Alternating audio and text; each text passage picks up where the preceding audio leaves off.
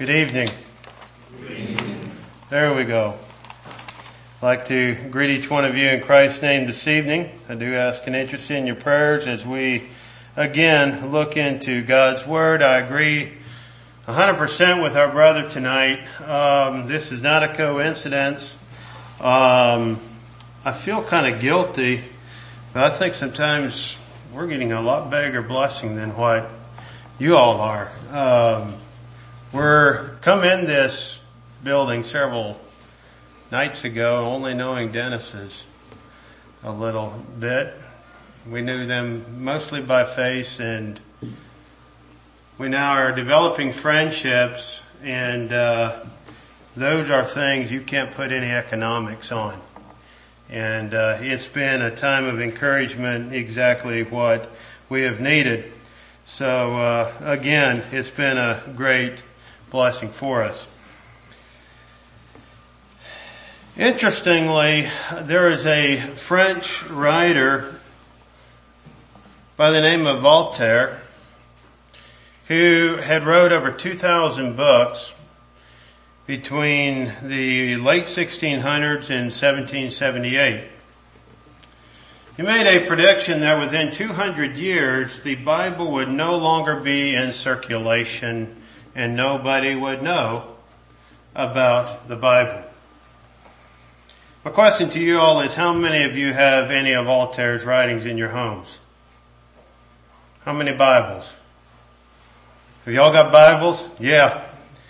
You want to know something a little more interesting? After Voltaire had passed away, you know what? You want to know what happened? Well, the Geneva Bible Society bought his house and they put a printing press in their printing Bibles. And hundreds of thousands of Bibles have been distributed out of Voltaire's house, and hardly anybody knows that French writer today. Guess what? We have the Word today, and we know it's going to stand from this point on. So, again, we are privileged to look into God's Word. Real quickly, before we go into Genesis, if you will turn real quickly to Matthew 24. This is where I've gotten the title of the message tonight. Jesus is speaking here, and he is speaking about the end times and what to be looking for. So, interestingly, one of the things is that I spoke last night about the word "and." The word "and" many times represents the present. And the present, in all reality, is what hooks the past to the future.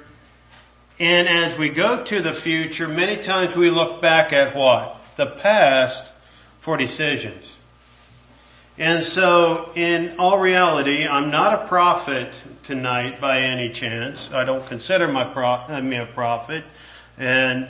But we can look in the past, and this is what Jesus is doing, is he's saying it's going to be like something, the future is going to be like something in the past. Matthew 24, verse 37, it says, but as the days, let me just back up one verse. But of that day, this is verse 36 of chapter 24, says, but of that day and hour knoweth no man, no, not the angels of heaven, but my Father only. But as the days of Noah were, so shall also the coming of the Son of Man be.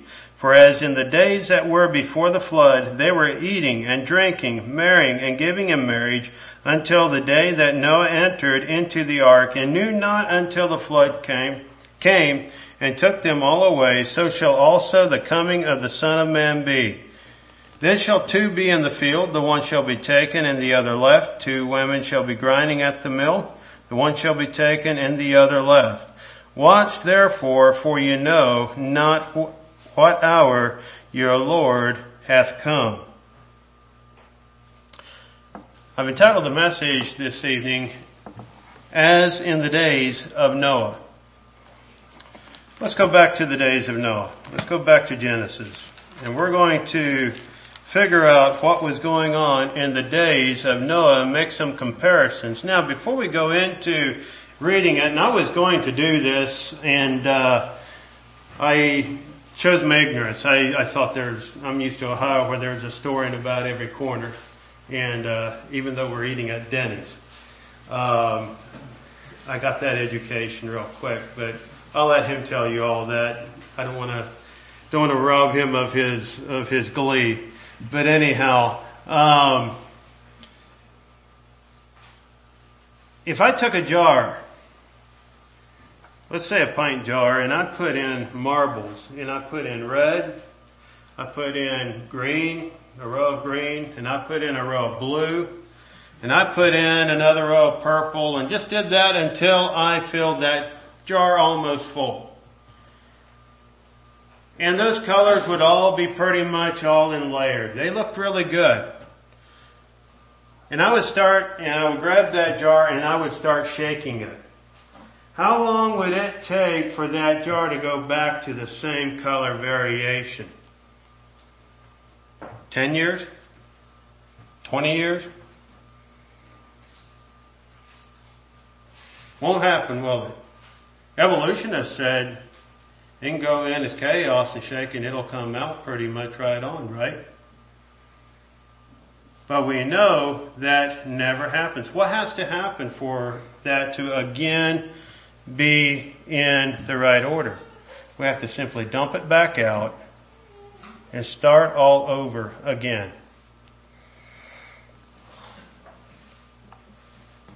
Why did it take years and years of construction for the Twin Towers, but only a few hours for that thing to tumble down? I want to ask a number of these questions for us to understand some of these concepts that we're going to be looking at. If you took a brand new vehicle, took it straight off the lot and you drove it in the middle of one of your fields, and you left it there for the next 10 years, what would you find in 10 to 20 years?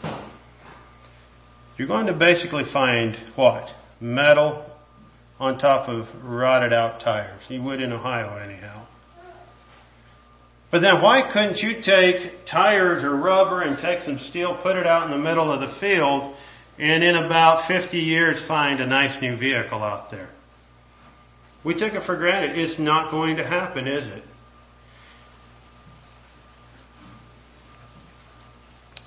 Why do our children's rooms, you as children,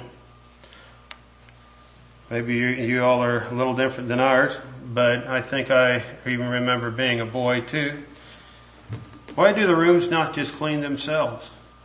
Maybe one day it's all picked up. Neat as a pin, never did anything. Don't happen, does it? Somehow it seems like they get messy on their own, don't it?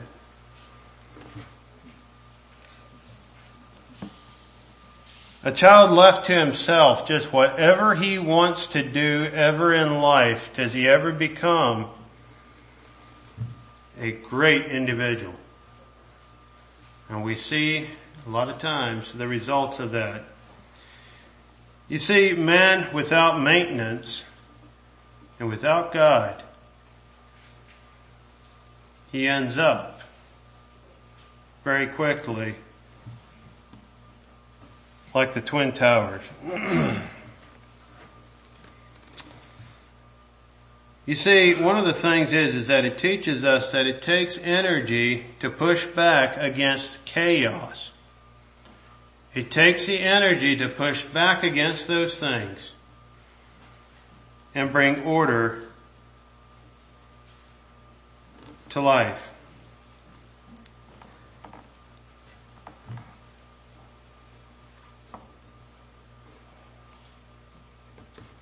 Between the time of Adam and Noah, obviously there was not much energy exerted at all of pushing back and keeping order.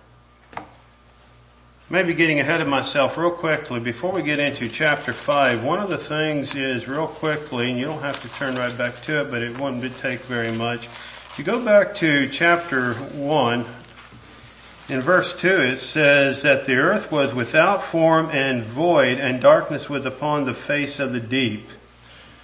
If you would look this up in Hebrew, it would say basically that it was chaotic. And God then brought order to this. God created, and God again not only spoke words, but he was also set an example, and he brought order to chaos. Now, let's go to Genesis 5.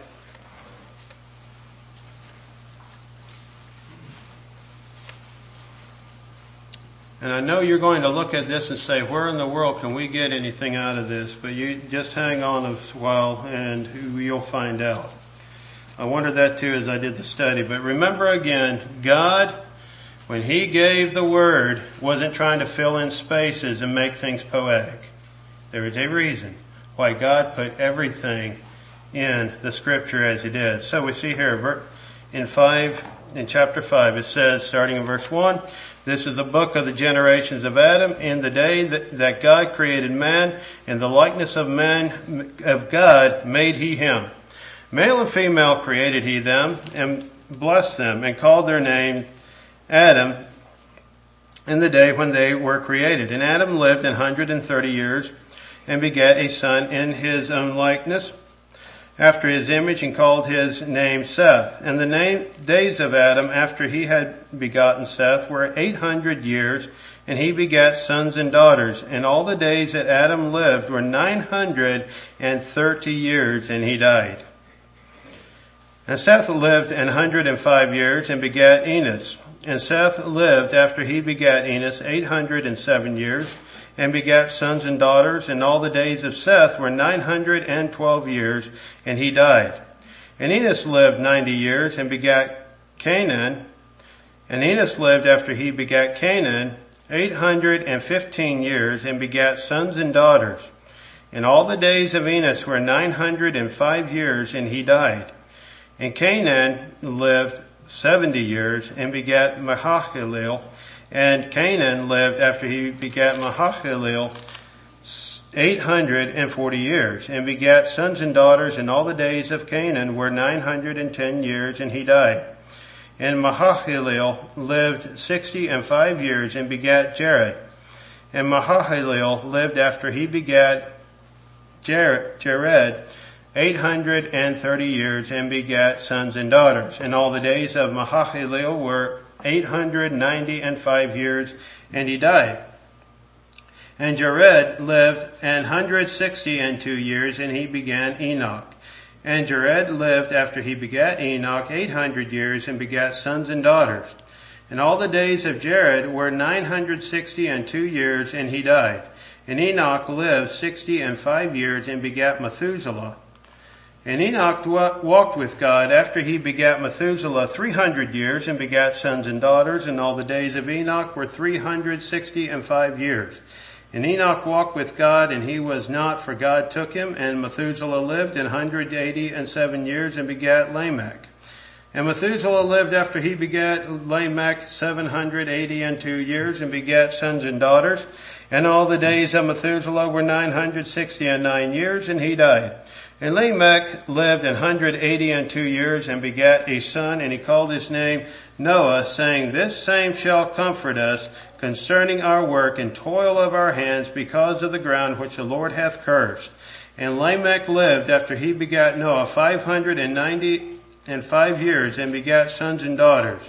And all the days of Lamech were 777 years, and he died. And Noah was 500 years old. And Noah begat Shem, Ham, and Japheth. And we're going to stop right there for now. Now, you may be looking at this and saying, okay, what can we get from begat, okay?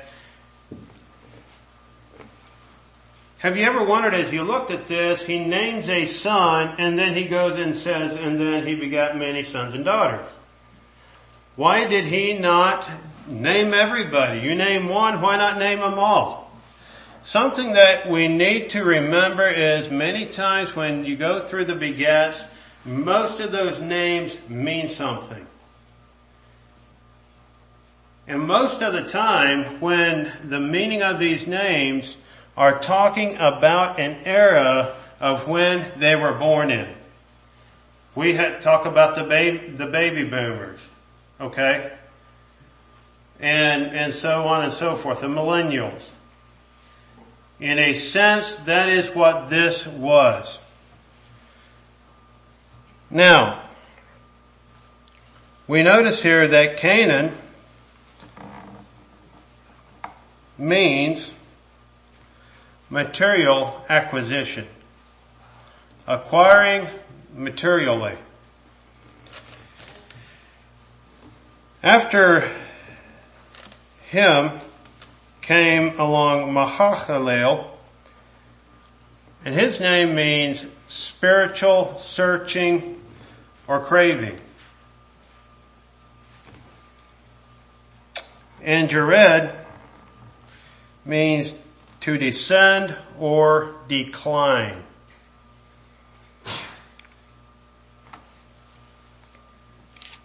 Now, good, you all have a board. I'm going to use it.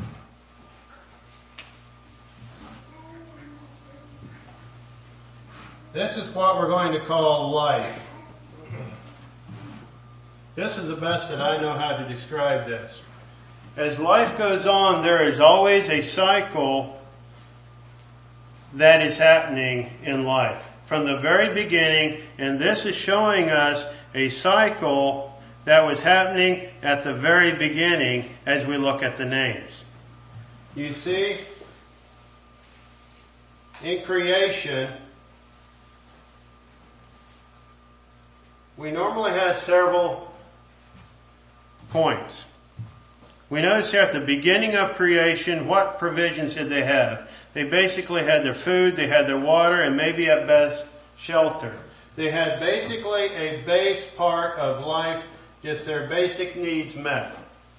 But then as time went on and as they lived, we now have material acquisition. Don't look at my handwriting.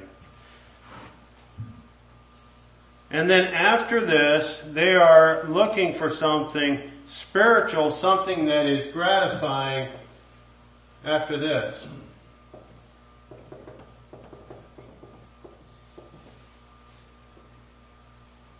Then we have what? We have then Jared, who is on a decline.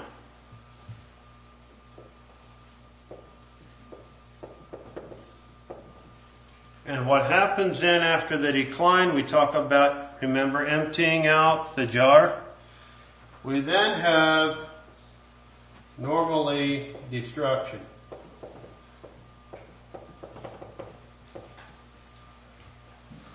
Look into the scripture and we look into Israel. And you will find normally this cycle happening pretty much all the time. Does not mean the time span needs to be exact, because those time spans have varied anywhere from within 50 years to several hundred years. But you look at this happening, you look at it in Israel, maybe over the time of Solomon, where there was basically, over David's time, you basically had the base, their basic needs met. With Solomon, things were getting better. And literally, we have a time when the temple was built. Things were seemingly, you people were paying attention. But God had even given a warning over that time of Israel forgetting Him. Then you have a decline. Then you have, again, destruction. And then you have men at base repenting. And we see that cycle again. We see that I'm just going to bring out a little bit of history. And I didn't have the time today to brush up on my history again. But we see that especially because we are the Mennonite Church, we see that in the Mennonite Church in Russia in the 1700s. Catherine the Great had invited the Russians to come over because of the persecution they were facing, and I believe it was Prussia. And they were then invited to come over and start farming. They came basically with just the things that they had on their back. And guess what? Before long they became very, very wealthy. And some of those Russian Mennonites also went into Germany as well. very wealthy people. Extremely wealthy. But as time went on, their decline spiritually was very great.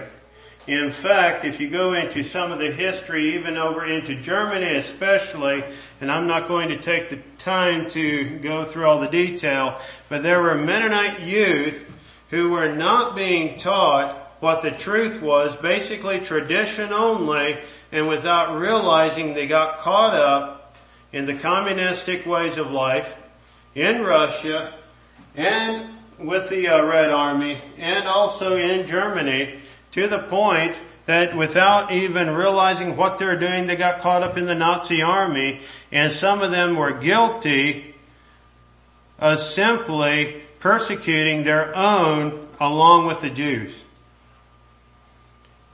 Would have never guessed that would have ever happened 100 years before. And it happened. I'm going to bring this a little closer home to us, because now I don't think any of us would argue that we are in the days of Noah. But let me get into this just a little bit closer. We now have a cycle that is happening around us. What happened in the 1930s?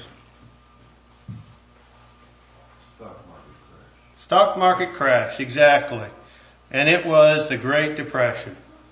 Where did that put you? That put them right here in the base. People were just happy to at least have something to eat, correct? They were just glad if they could have a home, have four walls around them. They were thankful for that. And then we had World War II that came in. And after World War II, I believe in the late 1940s, well, World War II had ended before that, but men came back and were trying to basically make up for lost time. And before long, from the 1940s, early 1950s, in no time, many men had way more than what they needed. They acquired materially in no time.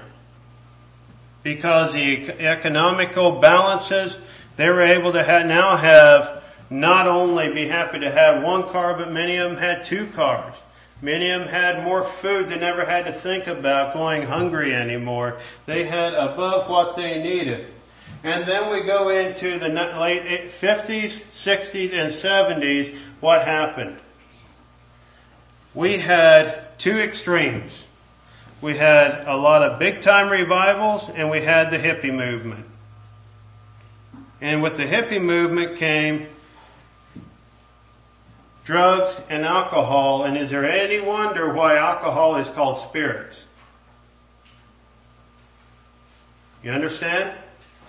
Now we have people who realize that the materialism, there is no satisfaction. We have youth that realize that there is no true satisfaction in that. And now they are looking for something to fill a void.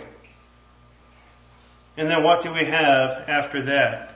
We are in the decline. And I don't think we can anybody can argue against that.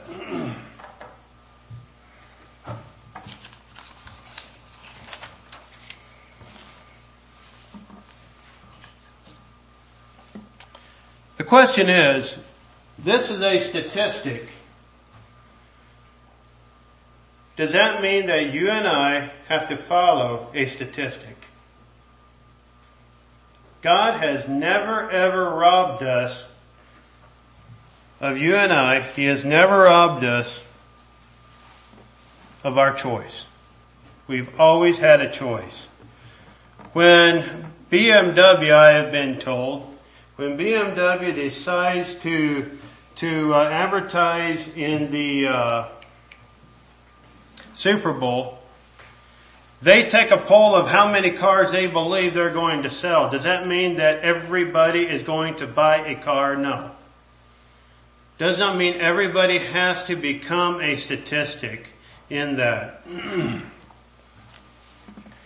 You see, one of the things is that when we follow our instincts, things go bad. Okay, let's go back here real quickly.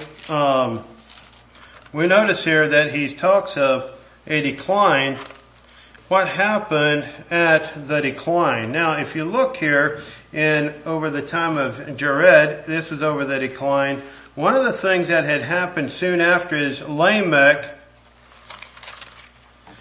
In chapter 4, it says here that he took unto him, and he's the first one that's mentioned, took 2 wives. Now, I'm going to stick my foot out a little bit. Remember I said that God's plan for man cannot be improved upon, it can only be built upon. If God's plan was for 2 wives, he would have made 2 Eves. Lamech apparently thought if 1 was really good, what about 2? Let's make an improvement here. But we notice at this point now we have a really steep decline after this. So any time that it is believed to be able to improve upon God's plan, and homosexual marriage, by the way, same-sex marriage, people are trying to do that. Very blatantly, that is trying to tell God, we know a little bit better. And I'm kind of getting ahead of myself on a message ahead of us. But that is exactly what is happening today. No plan can be better than God's original plan. So we see a beginning of a decline.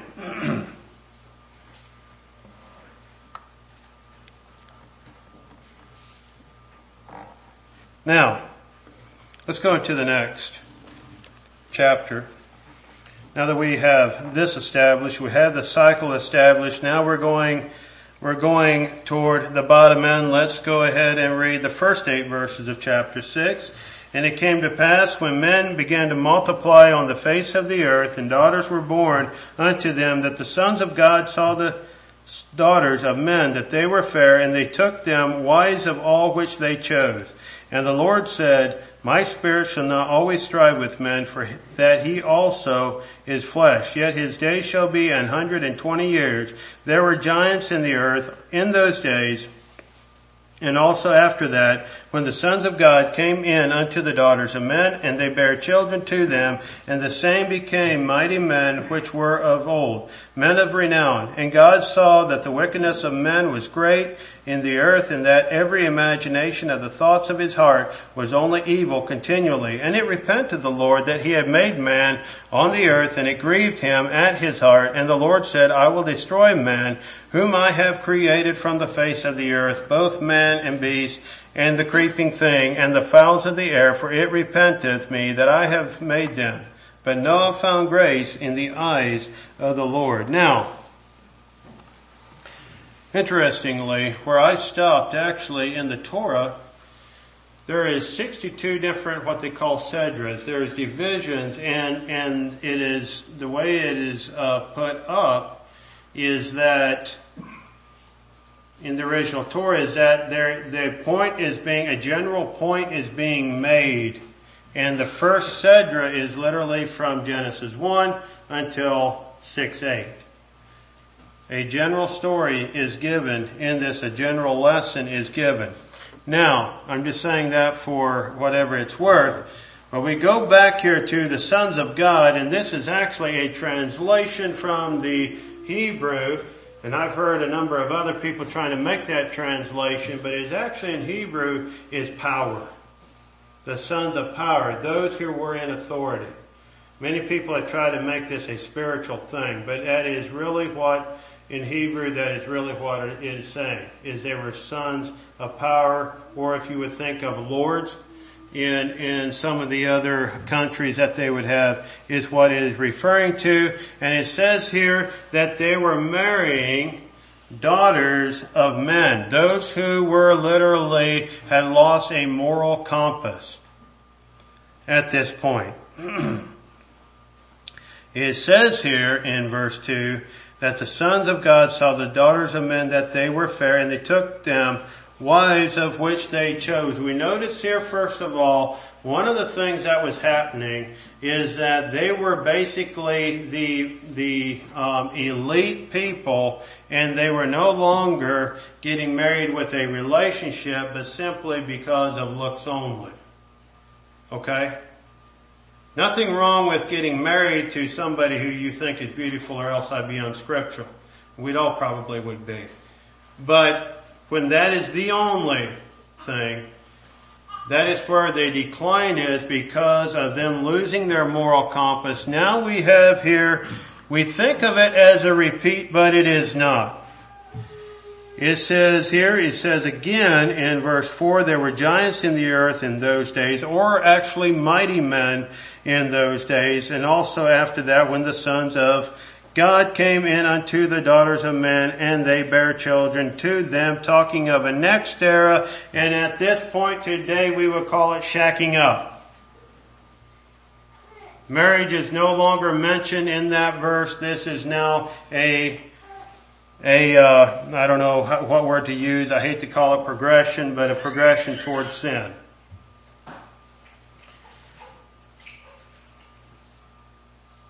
Does it sound anything like the era we live in at all? Does it strike any resemblance? I would have to say we're living right smack dab in that. Now,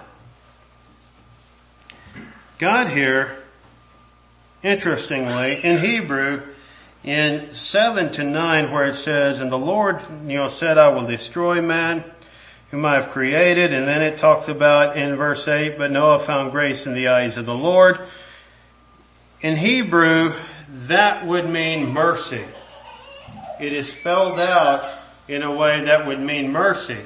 But when we go on into the upcoming verses, and we're going to go ahead and read those, where it says, but in verse 9, these are the generations of Noah. Noah was a just man and perfect in his generations, and Noah walked with God, and Noah begat 3 sons, Shem, Ham, and Japheth. The earth also was corrupt before God, and the earth was filled with violence. And God looked upon the earth, and behold, it was corrupt, for all flesh had corrupted his way upon the earth.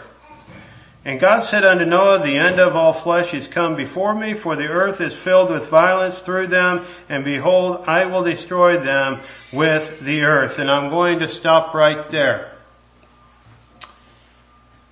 When from this point on, God's name is spelled out as judgment.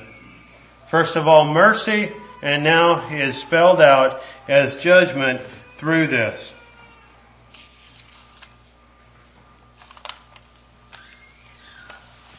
Now, we come to the conclusion that we live in the time of Noah, the same as in the days of Noah.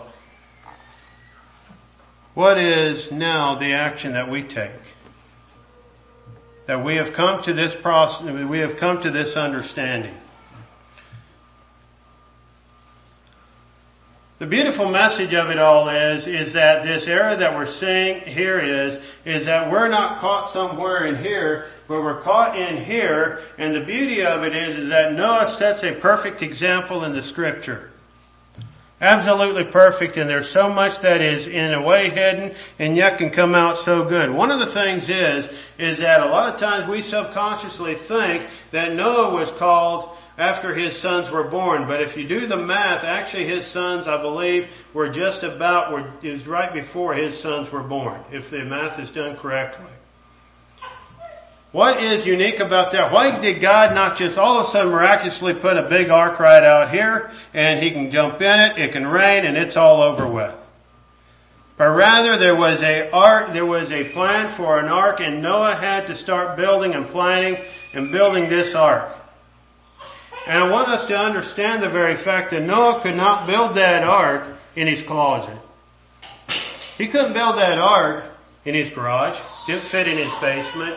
It had to be out there for the whole world to see. And because of that, Noah now became a what? He became a radical. Because it never rained. And Noah is saying it's going to rain. And everybody else, if going against Noah, said he's got to be totally crazy. One of the things that has stood out to me, if you look over here in verse 10, it says Noah, first of all, if you look back in chapter 5, verse 32, it just simply talks about his offspring. It just says, and Noah begat Shem, Ham, and Japheth. But then we see a repetition, we think of it as a repetition. In verse 10 of chapter 6, it says, and Noah begat 3 sons. To raise sons is a lot harder than to start offspring. Right? To have sons, to raise sons, takes effort for a father. A man one time asked a rabbi, an old rabbi, he said, how soon should I teach my son the truth and the word? And the rabbi smiled at him and he said, before he's born. In other words, teach yourself, first of all, where you're going to stand and know where you're going to stand and stand where you know, first of all.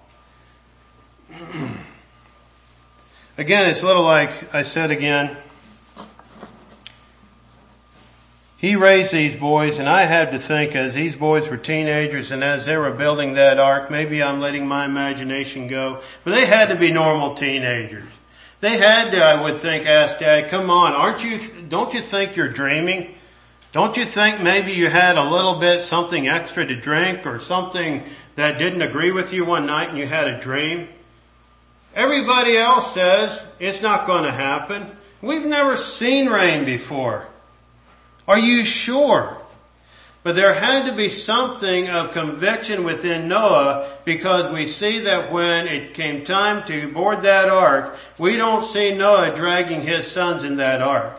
We see all 3 sons walking into that ark, and we would have to conclude that Noah had such a conviction that it literally became something that his sons would grab a hold of and follow him into that ark. That ark that was out there and made him look like a radical man was literally the vessel to safety. The very thing that made him stand out to be different than anybody else was his vessel to safety. What is our vessel to safety today?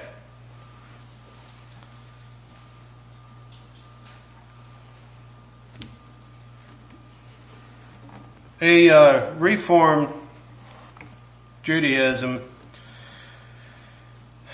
German founder, Moses Embolism. Now, Reformed Judaism is basically like modern day Christianity, is where you just need to believe it and you don't need to live it. Moses used to tell his boys in Germany, he says, you be a Jew at home and you be a German out on the street. Can you guess how many boys of his 6 boys followed the Jewish ways? 1. And it has been said already that you can be a Christian at home and you can be a regular American out on the street. I'd like to know that success.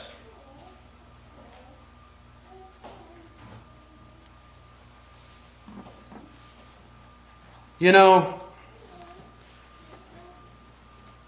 I've had a good conversation with some of you, and I realize our dress is not our salvation. But I do strongly believe our salvation will reflect how you and I dress. And you know, as the world continues to go down that path, the farther apart we tend to be, and you and I will stick out sometimes like a sore thumb. And that's not all bad. And I want to encourage us as youth and young folks it is good for us to be asked questions. I actually enjoy it because it challenges me. When I was a youth, I had to be in a baptismal service of a very plain church. And I remember blatantly hearing the bishop tell us, or tell the youth, It doesn't matter if you don't understand the covering. It doesn't matter if you don't understand those things, just so you do it. And is there any wonder today that you can hardly tell the difference between them and the world 20 years later?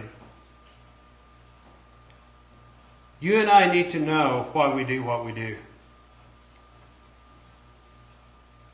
Again, you and I need to learn to know where we stand, but very importantly, to stand where we know. Because it is actually, believe it or not, can be our vessel to safety. Believe it or not.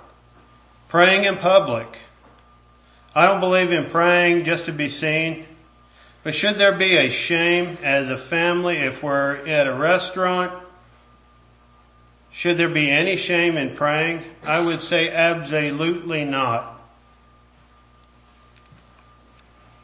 Because we show that shame to our children, what do we expect them to take on? If they don't see the conviction in mom and dad. I think of that many a time as I look back at my parents. They were far from perfect.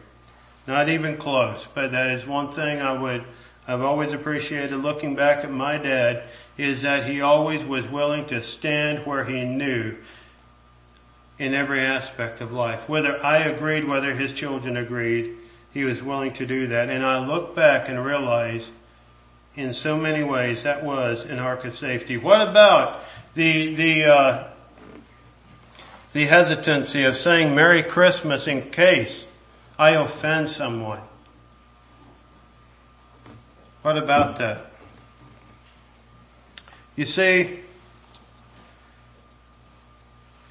one of the modern day thinking is, I want my children to be happy.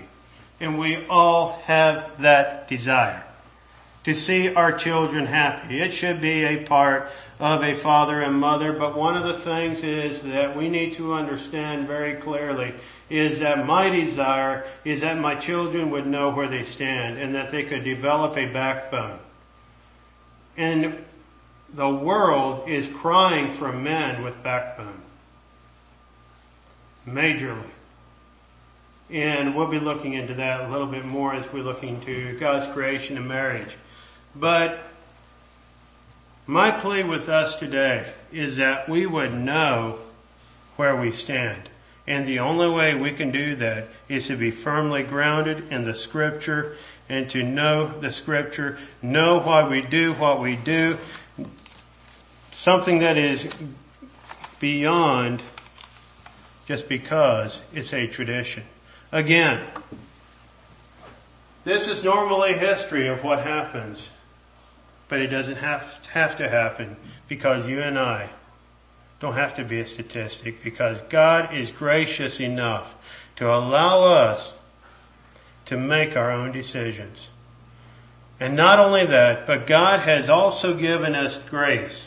He's given us strength. He's given us His Holy Spirit to direct us through all decisions of life. And as we as fathers, my plea is that we would consider this. Consider our families. I'm not a perfect dad.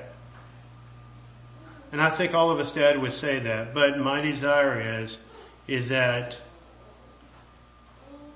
we would stand on the truth. Firmly fixed on the truth, because that is the ark of safety. Okay, it is time to close. Again, I want to thank you all for your attention, and I invite you to come back praying again tomorrow. Let's stand for a word of prayer.